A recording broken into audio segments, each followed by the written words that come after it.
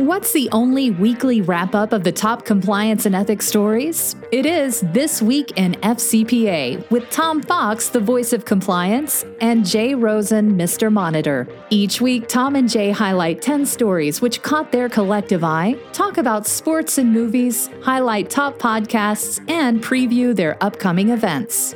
Join This Week in FCPA each week for a one-stop review of the week's compliance and ethics highlights. This Week in FCPA is a production of the Compliance Podcast Network. Stories on This Week in FCPA include environmental crime enforcement under the Biden administration, Jason Myers on what the Masters means to him, policies and procedures are not enough in compliance, the PCAOB charged with a discrimination lawsuit, what's the role of AI in compliance? What is audit fieldwork and why is it important? The DOJ increase in cross-border enforcement under the Biden administration. Is moral leadership an art? Is the FTC gearing up on enforcement? And more on ESG. All these stories, podcasts, events, and a special guest, all on This Week in FCPA. Hello, everyone. This is Tom Fox, the voice of compliance, back again with Mr. Monitors himself, Jay Rosen, for another episode of This Week in FCPA for the week ending April 16, 2021, the Impact 2021 edition. As Gary Gensler has confirmed to chair the SEC, we are back to look at some of the week's top compliance and ethics stories, which caught our collective eye. A little bit later, we're going to be joined by special guest, Pat Harned, who is here to talk about the upcoming ECI Impact 2021, and hopefully with a surprise and special announcement. So, Jay, what say you? I say let's get into the stories and bring on Pat. All right. Well, Jay, we're going to open with a story from our good friend and colleague, Mr. Mike Volkov. He of the Volkov Law Group, where he wrote this past week. First of all, you need to check out his new website. He's got a new color scheme. I can't tell if it's American, Francais, or something else, but very bold. Thank you, Mike. At any rate, he talks about environmental crime enforcement. And I had either not known or had forgotten that Mike had prosecuted crimes on behalf of the EPA as part of his prosecutorial career. But he says that the Biden administration has a number of enforcement priorities, and protection of the environment through the enforcement of environmental laws is going to be one of those. There's been obviously a pretty draconian cut during the Trump era, but the ECS, or Environmental Crimes Section, is staffed with around 45 prosecutors who lead their own criminal investigations and work with AUSAs in the 94 districts across the country. There are approximately 300 special EPA agents assigned to the ECS, and that given the priority of the Biden administration, clean air, clean water, resource conservation, all are important initiatives that have been around a long time, and that he fully expects a larger number of environmental crime prosecutions. Once again, with environmental laws, a compliance program is certainly necessary. Here you only need to look at Carnival Cruise Line and to see the trouble they got into for their environmental crimes, with an extraordinarily robust monitorship in place and a very disgruntled U.S. federal judge over the actions of Carnival and not taking their plea agreement seriously. And of course, that led to some pretty harsh words from the court. And I think finally Carnival got the message. But you can have a monitor for environmental crimes similar to the FCPA or anti-bribery, anti-corruption. And Mike expects that to increase, Jay. Okay, Tom. Next up, something 2 weeks in a row, we're checking in with Jason Meyer, who published this, self-published on LinkedIn. And Jason talks about the legacy of the Masters. Last week was the 20th anniversary of Tiger Woods' 2001 win at the Masters, which means to Jason Meyer that he also marked the 20th anniversary of his father's death. Sylvain H. Meyer actually died on April 8th of 2001, but to his family, his Yortzeit, or Day of Remembrance, is Masters Sunday, and that's because Jason's dad passed away in his Georgia mountain home just an hour after he watched Tiger on TV win his second green jacket that was poetic in two ways. The Masters was one of Jason's dad's favorite times and places. Starting in the 1940s, he and 10 or so of his North Georgia buddies would travel across the state to spend Masters Week in Augusta. They called themselves the Chicken Pluckers, and they'd rent a house, play golf most mornings, go to the tournament in the afternoon, and at night fall asleep earlier than they had planned to. They weren't wealthy. They were the greatest generation guys doing all right. His dad cooked dinners, which was amazing to Jason because he pretty much never cooked at home. And in 1984, when Jason was in law school, one of the regular Chicken Pluckers couldn't make it, and he was invited to make the pilgrimage. It remains one of his most cherished memories with his dad, the staggering beauty of the course, the cordial chats of the players, and a full kitchens of Ruffles and pecan sandies. He remembers sitting with his dad before the 14th green and a lull beneath approach shots when he softly suggested that maybe Jason ought to marry the girl he'd been dating. Unbeknownst to him, he had proposed to Tracy not 24 hours earlier, and the last 37 years have proven that Dad's editorial opinion was as usual on the money. His editorial opinions are the second part. Sylvain Meyer was the first editor-in-chief of the daily newspaper in Gainesville, Georgia. Throughout the 50s and the 60s, he covered civil rights movement, advocated and editorialized for integration. He was one of a cadre of Southern newspaper journalists, mostly Jewish, speaking up for the cause. They did so because it was right and just, but also, I think, out of loyalty to their region to build a new South. Still, the legacy of segregation created some cognitive dissonance for his dad when it came to Augusta National, something Jason feels again about his native state this spring. So when Tiger Woods became the first black man to win the Masters in 1997, it was a thrilling victory to Jason's dad. And when Tiger cemented the Augusta immortality by winning again and capping the Tiger Slam on the Sunday 20 years ago, maybe it felt to his dad like vindicating time to close the loop. In his dad's honor, Jason religiously watches the Masters, and he smiled this week in Augusta when they invited 86-year-old Lee Elder, who broke the color barrier at the Masters, to be the honorary starter. It was a small reassurance that the arc of moral universe does indeed bend towards justice, but that our institutions may need a little love, help, and patience to get there. From critics like Jason's dad, and for those of us who work to guide our organization to ethics, compliance, and doing the right thing.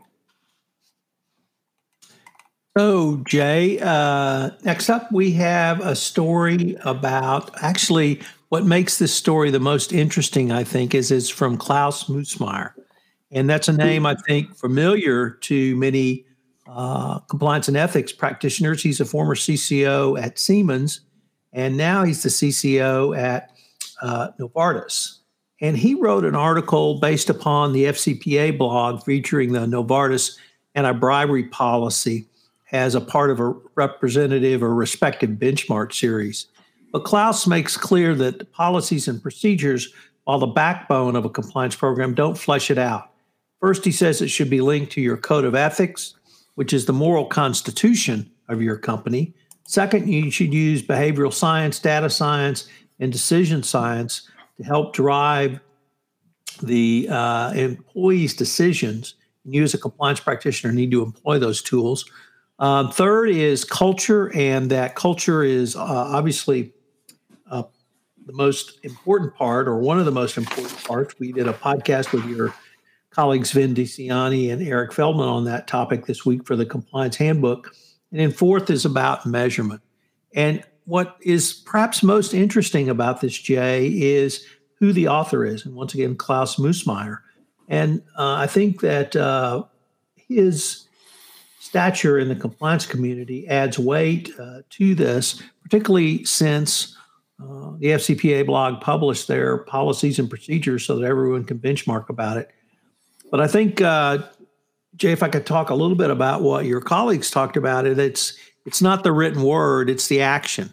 And without action, there's really nothing.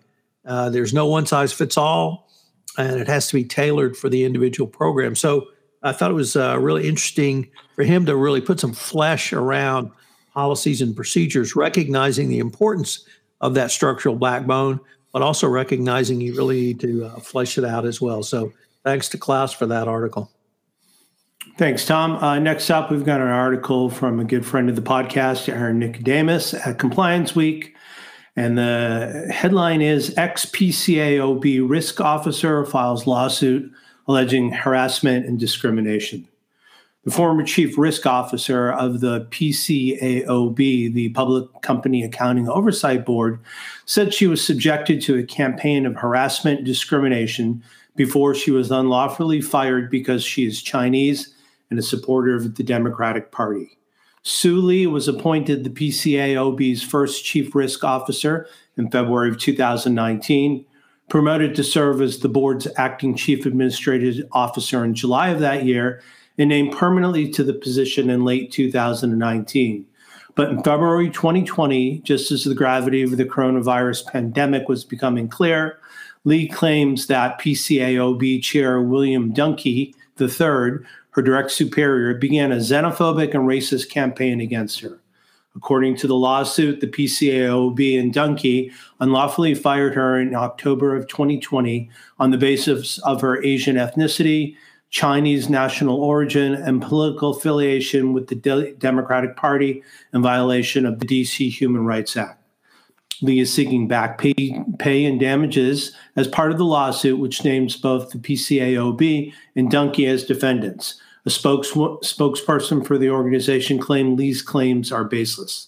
Starting in February 2020, Lee said, Dunkey began referring to the pandemic as the Kung flu and the Chinese flu in her presence, and making frequent remarks to her and other employees about the Chinese ancestry and overseas birth. Lee says Dunkey also objected to her support of the Democratic Party and Black Lives Matters movement, and alleged he favored replacing liberal staff members with those who were more conservative. Dunkey also called the PCAOB a frivolous organization that he felt should be compliant with the SEC, which oversees it, according to the lawsuit. Lee said a part of her duties as chief administrative officer was that she was required to travel to Boston to oversee the regional office's move from expensive city office space to cheaper suburban space. The Boston regional office, along with 4 other offices, were later closed, with all employees working remotely as part of the plan to reduce employee exposure to COVID-19. Lee said the moves were made with the approval of the PCAOB and Dunkey. The firing was conducted in violation of the organization's policies and procedures, Lee said in her lawsuit, which was in stark contrast to the way the organization treated other senior employees. According to the PCAOB spokesperson, the PCAOB's Office of Internal Oversight and Performance Assurance thoroughly investigated Lee's performance, and she was fired, quote, after consultation with the full 5-member board, unquote. Back to you, Tom. You know, what do you expect with idiots from the Trump administration firing the people who actually know something? No surprise there. It's only a surprise we haven't seen more of those lawsuits. Next up, from Shirti Shah and Jonathan Rush, we have an article in the NYU Compliance and Enforcement blog about their new, the Coalition for Integrity's new guidance on using machine learning for anti-corruption risk and compliance. And they pose a series of questions in this article. We, of course, link to this article as well as all the other articles we reference. And in the article, it has the link to the full article or white paper from the Coalition for Integrity. So I would urge you to check it out. It's well worth your time to reading. But what is the business case for anti-corruption machine learning? Should you develop, how should you develop a solution? What are some of the issues? These are all some of the topics raised in this article, and of course are more fully fleshed out in the Coalition for Integrity's white paper on this. But I would urge you to check it out. It really gives you a sense of some of the background or maybe even philosophical questions you need to ask about moving towards not simply data analytics, but really machine learning and moving to an AI. And as that becomes more important in the compliance space, we're going to have to start thinking more about the ethics of that going forward. Jay? Next up, we're going to ask the question, what is audit fieldwork? And the answer comes from Dr. Hernan Murdoch and the Experts League blog. Fieldwork within and outside the organization. Fieldwork is the second of 3 phases of internal audits. During this phase, the focus is primarily on testing transactions by selecting a sample and examining those items to verify conditions and practices. Another approach is to test all relevant transactions through data analytics. By testing the entire population, auditors get a comprehensive view of the dynamics within an organization's programs and processes, and thus can better determine what is and what is not happening. The work performed during fieldwork can be viewed as an experiment where the internal auditor is attempting to answer 3 important questions. 1, is the unit, program, or process making satisfactory progress towards the achievement of its objectives? 2, are the controls present and functioning? And 3, are key risks occurring to the detriment of stakeholders? Discussing findings with audit clients, it's very important that internal auditors discuss findings with their clients during fieldwork to verify the accuracy of the auditor's results and obtain management's agreement. By bringing findings and concerns to the client's attention, internal auditors can get timely feedback, discuss the methodology used, and help management begin the process of preparing corrective actions. By getting agreement during fieldwork, the exit meeting and the draft report should receive greater acceptance rather than the audit team getting bogged down in debates and discussions at that point. Status updates. The fieldwork phase is also characterized by status updates to the client. Typical topics in an update include activities performed, what the auditors reviewed and the results, activities in progress, what's ongoing, activities planned, what procedures are planned in the near future, and last, findings, discuss new observations to confirm agreement and management. Auditing outsourced activities include IT services, transaction processing, customer service, help desk services, accounting and financial activities, and human resources activities like healthcare benefits. These reports are designed to provide information about the controls at a service organization relevant to security, availability, and processing integrity of systems the service organization uses to process user data, and confidentially and privacy on the information processed by these systems. The internal auditors should remind management, if management doesn't already know, that the organization can outsource the process, but the contracting organization retains risks. Make sure to review subcontracting arrangements well. The contract should be clear about subcontracting expectations and restrictions, compliance with laws and regulations like the FCPA, the UK Bribery Act, and Code of Ethics. Fieldwork testing is key to providing reasonable assurance to audit clients. Looking carefully within the organization is common, but evaluating the conditions and work of business partners is also important to provide reasonable assurance to stakeholders. Back to you, Tom. So Jay, next up we have an article from Corporate Compliance Insights by John New, Patrick Campbell, and Victoria Stork. And they take a look at perhaps increased enforcement from the Biden administration, but from a little bit different angle than some of the other pieces we've seen, and that is cross-border enforcement issues and cross-border enforcement increases.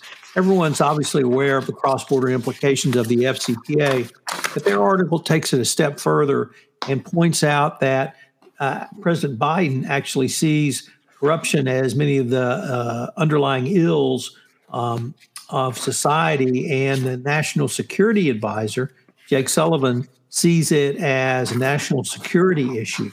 So we see from the tone at the very highest of the Biden administration concerns with corruption and an increase, re-emphasis rather, on cooperation with enforcement agencies in other countries, but it's broader than the FCPA. It also includes the Kleptocracy Asset Recovery Rewards Act and sanctions. We just had a new round of sanctions issued today by the Biden administration on Russia for their SolarWinds hack and their attempts to infiltrate and screw up the U.S. elections. We previously had sanctions against China for the Uyghur genocide. We've also had some specific items related to financial institutions as part of this cross-border initiative. And then they prescribe what some of the compliance officers need to look at in terms of the basics of your compliance program, but your risk assessment. And Jay, they point to the risks have changed. And the DOJ told us last June that when your risks change, you need to reassess those risks via a new risk assessment. And we've certainly had risks change in this area of cross-border enforcement. Another area that I found really interesting was in drug enforcement, because they see this as also a national security issue. And here they're going after the brother of the president of Honduras. So some really interesting viewpoints on increased enforcement from the Biden administration. And I really like this very large macro view, Jay. And I think, I hope compliance practitioners will think about the different touch points their organization may have in terms of laws that could be violated and could be subject to cross-border enforcement. Thanks, Tom.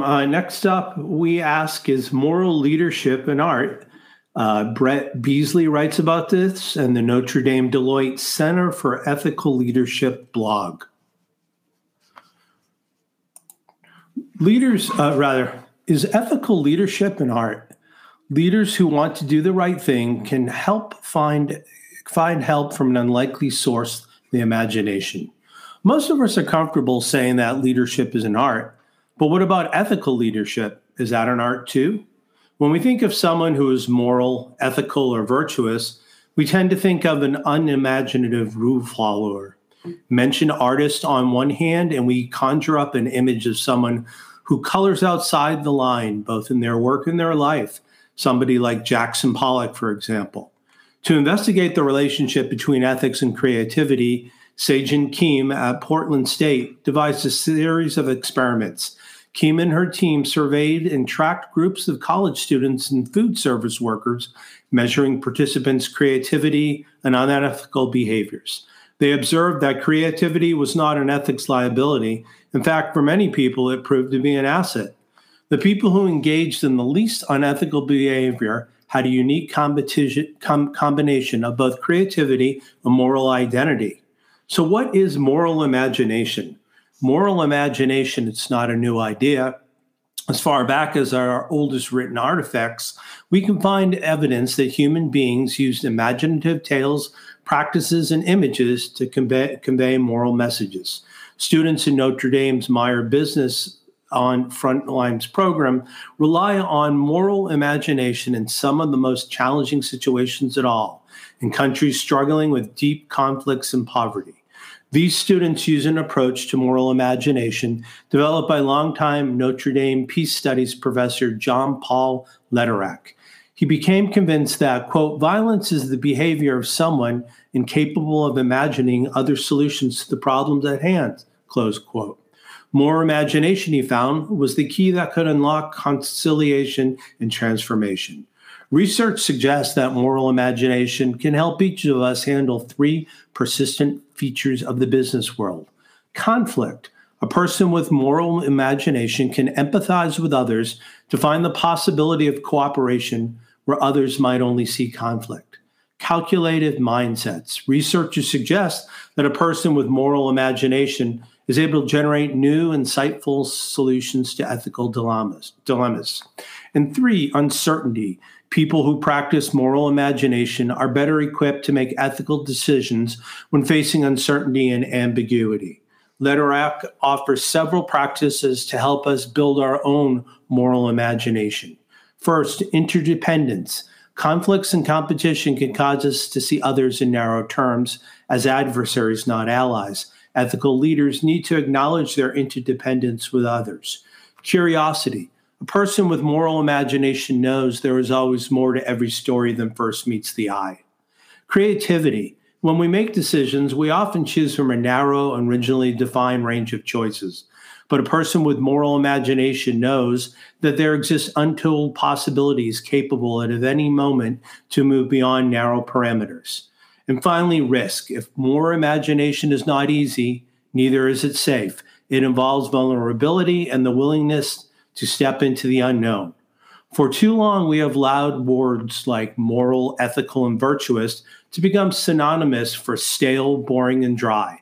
But by recognizing the role of moral imagination, we can begin to reclaim the idea that a virtuous leader is much more like a virtuoso. Tom? Jay, we continue our theme of increased enforcement under the Biden administration with an article from our good friend Jacqueline Jaeger over at Compliance Week, where she talks about the FTC is gearing up for aggressive oversight of antitrust and mergers and acquisitions, and that she sees a broader merger review coming and from the FTC, as well as perhaps anti-competitive legislation from Congress. And then she points to really the compliance response, which is compliance needs to be not only more involved in the pre-acquisition due diligence, but now you really have to be careful about your motives for your merger and how you write it up in any perspectives. If you say something like Facebook did, that, well, we bought this company to kill off the competition, that's not going to be favorably viewed by the regulators. So when Mark Zuckerberg says, well, we need to buy them out so we don't have to compete against them, that's not a good thing to document. That is not document. So we've really kind of run the gamut here, Jay, with articles about increased enforcement, like Volkov environmental enforcement, cross-border enforcement from John New and Patrick Campbell. And now we have Jacqueline Jaeger talking about FTC enforcement. I'm seeing a clear theme, Jay, and that's increased enforcement. And when you have increased enforcement, that means you need to have increased compliance. So I hope our compliance practitioners who are listening to this podcast really will take that message to heart, and then once again take the message the DOJ told us last June, which is when your risks change, do a risk assessment. Well, if you do business or have transactions in any of those areas, your risks have changed starting January 21st. So please take that message to heart, do a new risk assessment, see if you have any risk, and then move to either close the gap through remediate if necessary, or put more resources into the areas where higher risks have occurred so that you have an appropriate risk management strategy. Jay, you want to take us home for our last article? Yeah, so this comes to us from a good friend of the podcast, Jonathan T. Marks, in his always fascinating Board and Fraud blog. And this week, Jonathan talks about environmental, social, and governance, or ESG. ESG criteria are standards for a company's operations that socially conscious investors use to screen potential investments. Recall that on March 4th of this year, the SEC announced the creation of a climate and ESG task force in the Division of Enforcement. The ESG task force will develop initiatives to identify ESG-related misconduct proactively, but will be limited to enforcing existing disclosure requirements rather than formulating additional ESG-related disclosures. The task force will also coordinate the effective use of division resources, including using sophisticated data analysis to mine and assess registrants' information to identify potential violations.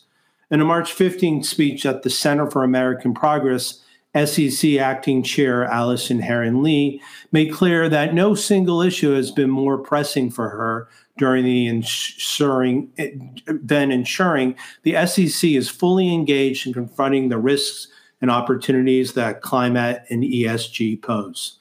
John Coates, Acting Director, Division of Corporation Finance, on March 11th, made remarks at the 33rd Annual Tulane Corporate Law Institute. He said there remains substantial debate over the precise contents and details of what ESG disclosures might or should encompass. However, he outlined 7 questions about ESG disclosure that need to be answered. What disclosures are most useful? What is the right balance between principles and metrics? How much standardization can be achieved across industries? How and when should standards evolve? What is the best way to verify or provide assurance about disclosures?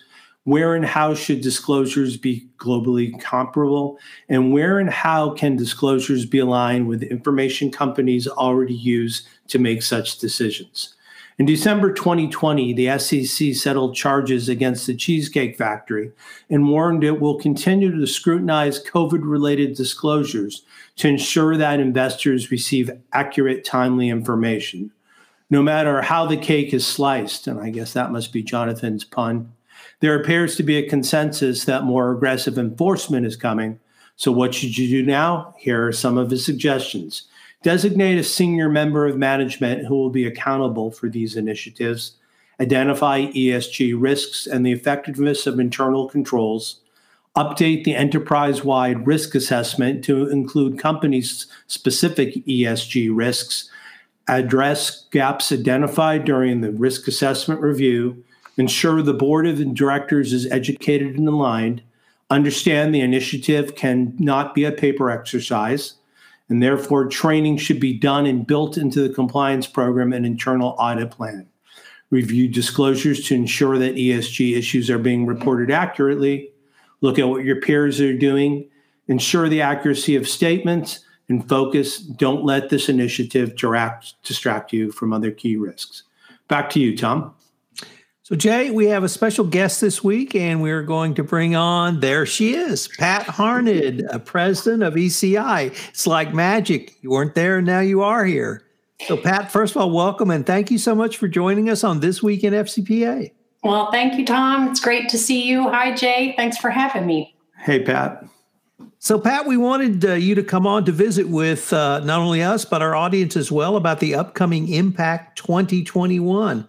Could you tell us a little bit about the highlights, some of the keynotes, and what you're looking forward to? Sure, I'd be glad to. So next week is ECI's annual conference. We call it Impact for lots of reasons, and the biggest reason of which is that we're trying to do everything we can to equip people who attend the conference to have larger impact in their organizations.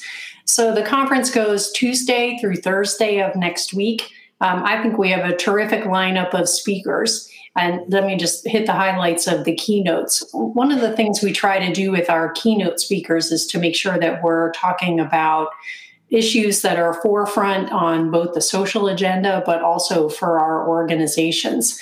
So we're really pleased to be joined by Rady Johnson and Ashley Watson, both of whom have served in the Chief Compliance Officer role, Rady at Pfizer, Ashley at Johnson & Johnson.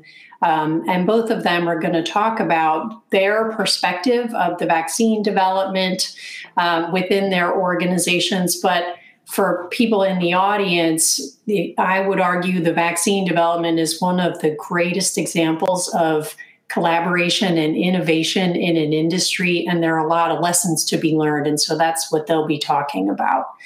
We'll also be joined by Jamie Metzel, who is a technology and healthcare futurist and also a geopolitical specialist, and he's going to talk about what is next for us from a workplace perspective, the role of technology in cultures and organizations, and how practitioners can prepare their own leadership for what's ahead.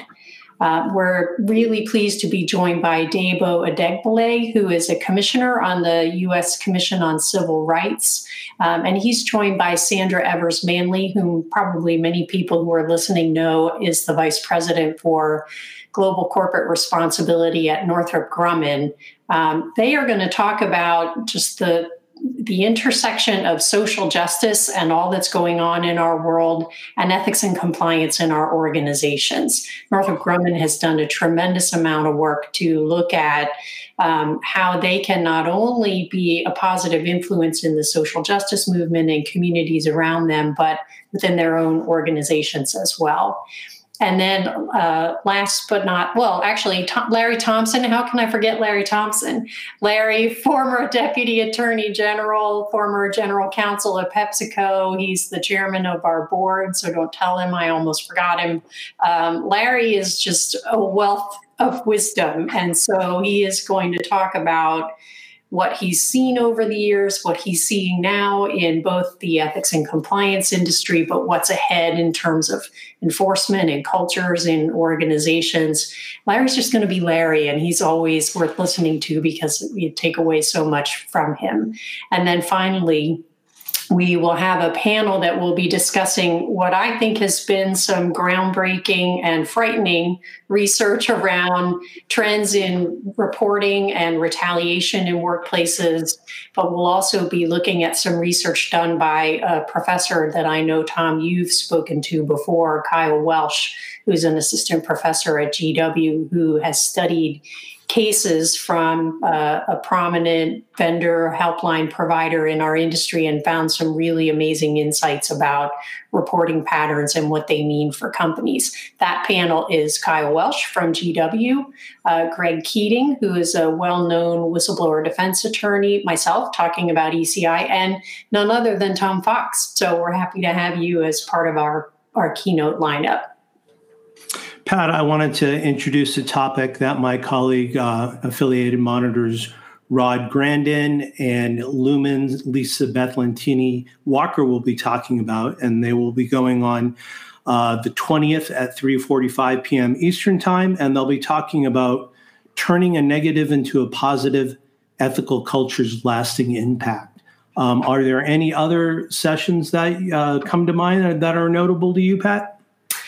There are a couple. Thank you so much, too. We're excited to have your colleagues be a part of the agenda. We'll be having a panel that's talking about the new EU whistleblowing directive, how to mitigate the risk of fraud. We'll be talking some about governance and partnering E&C with the governance conversation, especially in the growing ESG movement. Making use of technology in the current environment to improve your ethics and compliance program. And of course, the evergreen conversation about how do you create a speak up culture. So Pat, you have a special offer for listeners to our podcast this week in FCPA. We're going to link to it in the show notes, but I was wondering if you could tell our listeners what it is. Sure. We are very pleased to be able to provide a 20% discount on registration for folks who are listening to this podcast. If you come to our website, which is ethics.org, and if you'll find a banner on the homepage, but you can also enter /impact. If you enter the code TOM20, we got real creative with that code, you can get a discount on registration. And I'll also add, as many of you know, ECI has gathered groups of practitioners as a community to develop a framework that we can use as professionals in our organizations to measure the maturity of our ethics and compliance programs. It's called the High Quality Program Framework. If you come to our conference, we are allowing all registrants to take the HQP assessment. And throughout the entire event, we will be having opportunities to share findings, share benchmarks. Some of the conversations throughout the event will focus on what companies are doing, where they have strengths and gaps. So that comes along with the registration as well. So Pat, I wanted to thank you for coming on and highlighting the upcoming ECI Impact 2021. I cannot engage or really speak about it in any higher manner. I hope our audience will join us. It's going to be a fascinating couple of days. And the HCP part that Pat just articulated, if you were in-house corporate compliance, this HCP is a great tool, and you should definitely check it out. It allows you to benchmark your program literally against those or with those across the globe. Pat, thanks so much, and perhaps we could ask you to come back in the future. Sounds good. I'd love to. Thanks for having me. See you next week, Pat. Okay. Well, Jay, we're on to podcasts and events. So Tell let me tell me you what's happening in the MCU, Tom. So Megan Doherty, millennial MCU lover, and myself are doing a special series on the Falcon and the Winter Soldier. We were up to episode 4, just a great episode. Lots of action, lots of psychology, lots of backstory, and we take a look at it. We'll be taking a look at episode 5 after it premieres on Friday. This week, I'm having a special podcast series with Lextegrity, a sponsored podcast series on the most cutting edge use of data analytics on the Compliance Podcast Network. This month on the Compliance Life, I have Jonathan Kellerman, partner at Stone Turn. And in episode 2, he talks about his early professional career in healthcare compliance consulting. It's a road that is not usually taken to the CCO chair, but Jonathan took it, and it's really a fascinating journey where he started out in the consulting realm and then moved to the CCO chair. Jay, this week on the Compliance Handbook, I had a great visit with 2 of your colleagues, Vin DiCiani and Eric Feldman, and we took a look at the role of culture. And that's something AMI and Eric and Vin talk about a lot, but I was able to really just take a very almost philosophical view of the role of culture. So this is a video podcast as well. So you can check it out on Facebook or on the audio version on the Compliance Podcast Network and others. Let me let Tom take a breath so he doesn't read all the events. And CCI, Corporate Compliance Insights, is proud to release a new book, the FCPA Year in Review, by our own compliance evangelist, Tom Fox. You can obtain a copy, and in the show notes, we link to a URL that says here. And Tom, here's the hard question. How much does it cost to get this book from CCI? Well, let's just say it's priced at a level that your daughters would be comfortable with, Jay.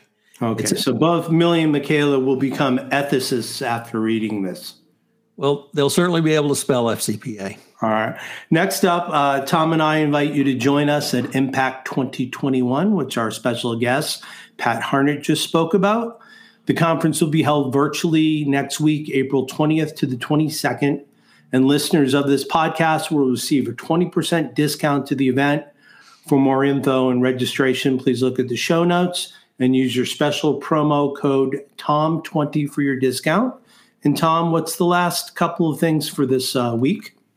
Jay, we've got a couple of webinars coming up from K2 Integrity on April 22nd. They're having a Ask the Expert Fin Query.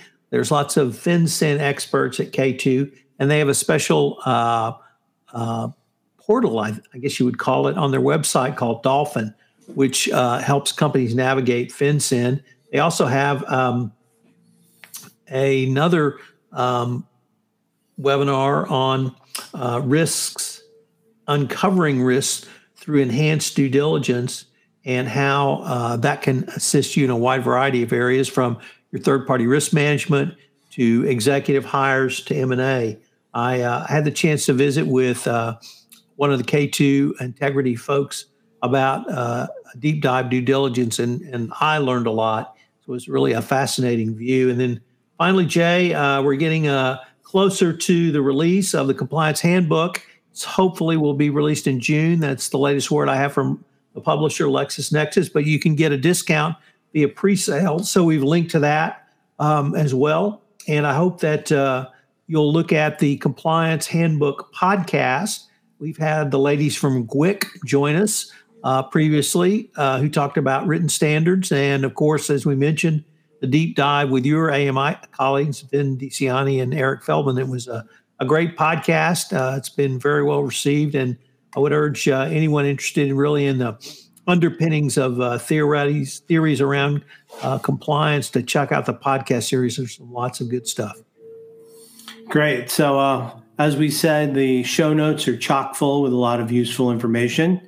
If we do not answer every question you have there, please feel free to reach out to Tom, who can be reached at tfox@tfoxlaw.com, and myself, Jay Rosen, a.k.a. Mr. Monitor. You can reach me at J, the initial J, ROSEN, at affiliatedmonitors.com. So on behalf of Tom Fox, the voice of compliance, and myself, Jay Rosen, Mr. Monitor, we'd like to thank you for joining us for This Week in FCPA, episode 248 for the week ending April 16th, 2021, the Impact 2021 edition. We trust that you and yours will be safe. I hope you have a great weekend, and we look forward to seeing you next week when we look at This Week in FCPA.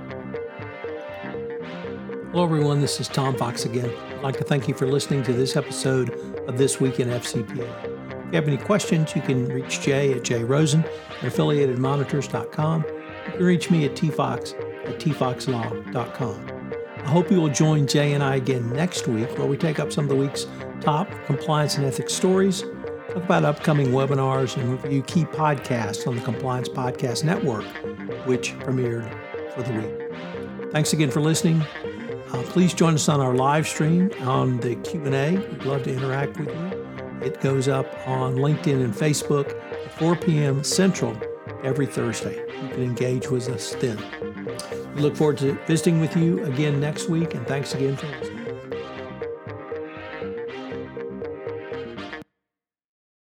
This podcast is a part of the C-Suite Radio Network.